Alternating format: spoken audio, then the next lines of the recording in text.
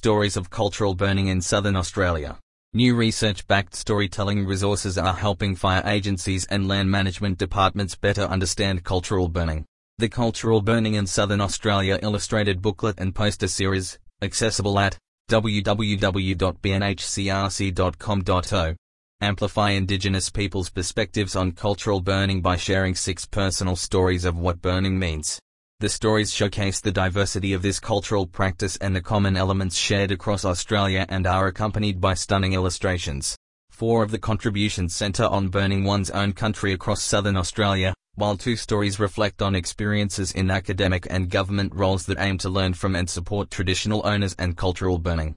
The stories are shared from members of the Noongar, Gunditjmara, Palawa, Ngunnawal, Bundjalung/Woonarua and Keetage peoples.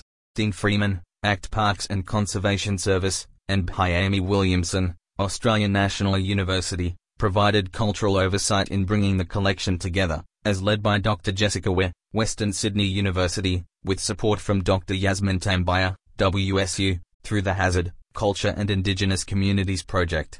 The Aboriginal artwork featured is by Wiradjuri artist Lani Balzan, and the story illustrations are by Nicole Burton from Petroglyph Studios. An excerpt of Auntie Carol's story. For the full story, see the booklet and poster. Dr. Adam Leavesley, project end user from the ACT Parks and Conservation Service, explained that it is critical for fire and land management agencies to continue learning more about cultural burning. As fire and land management agencies in Southern Australia, we need to continue to build relationships with traditional owners. These resources will help a broader range of land managers with the starting point for learning and engagement on cultural burning, Dr. Leavesley said. This was the genesis for these resources to be produced, as we knew that agency practitioners wanted and needed more guidance and knowledge about cultural burning to partner and engage with Indigenous groups, but there is a lack of resources to assist with this.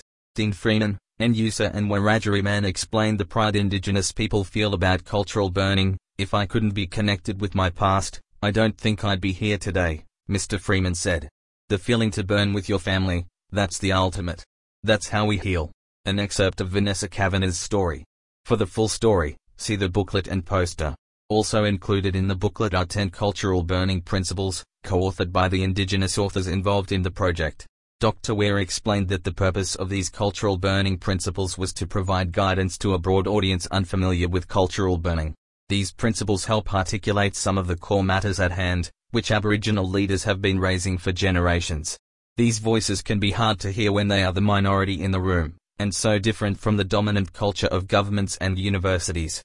We hope the Cultural Burning in Southern Australia booklet and posters will help address this by providing the opportunity to see a different viewpoint, to stand in someone else's shoes. This is critical in developing more respectful relationships between Indigenous people and non-Indigenous people.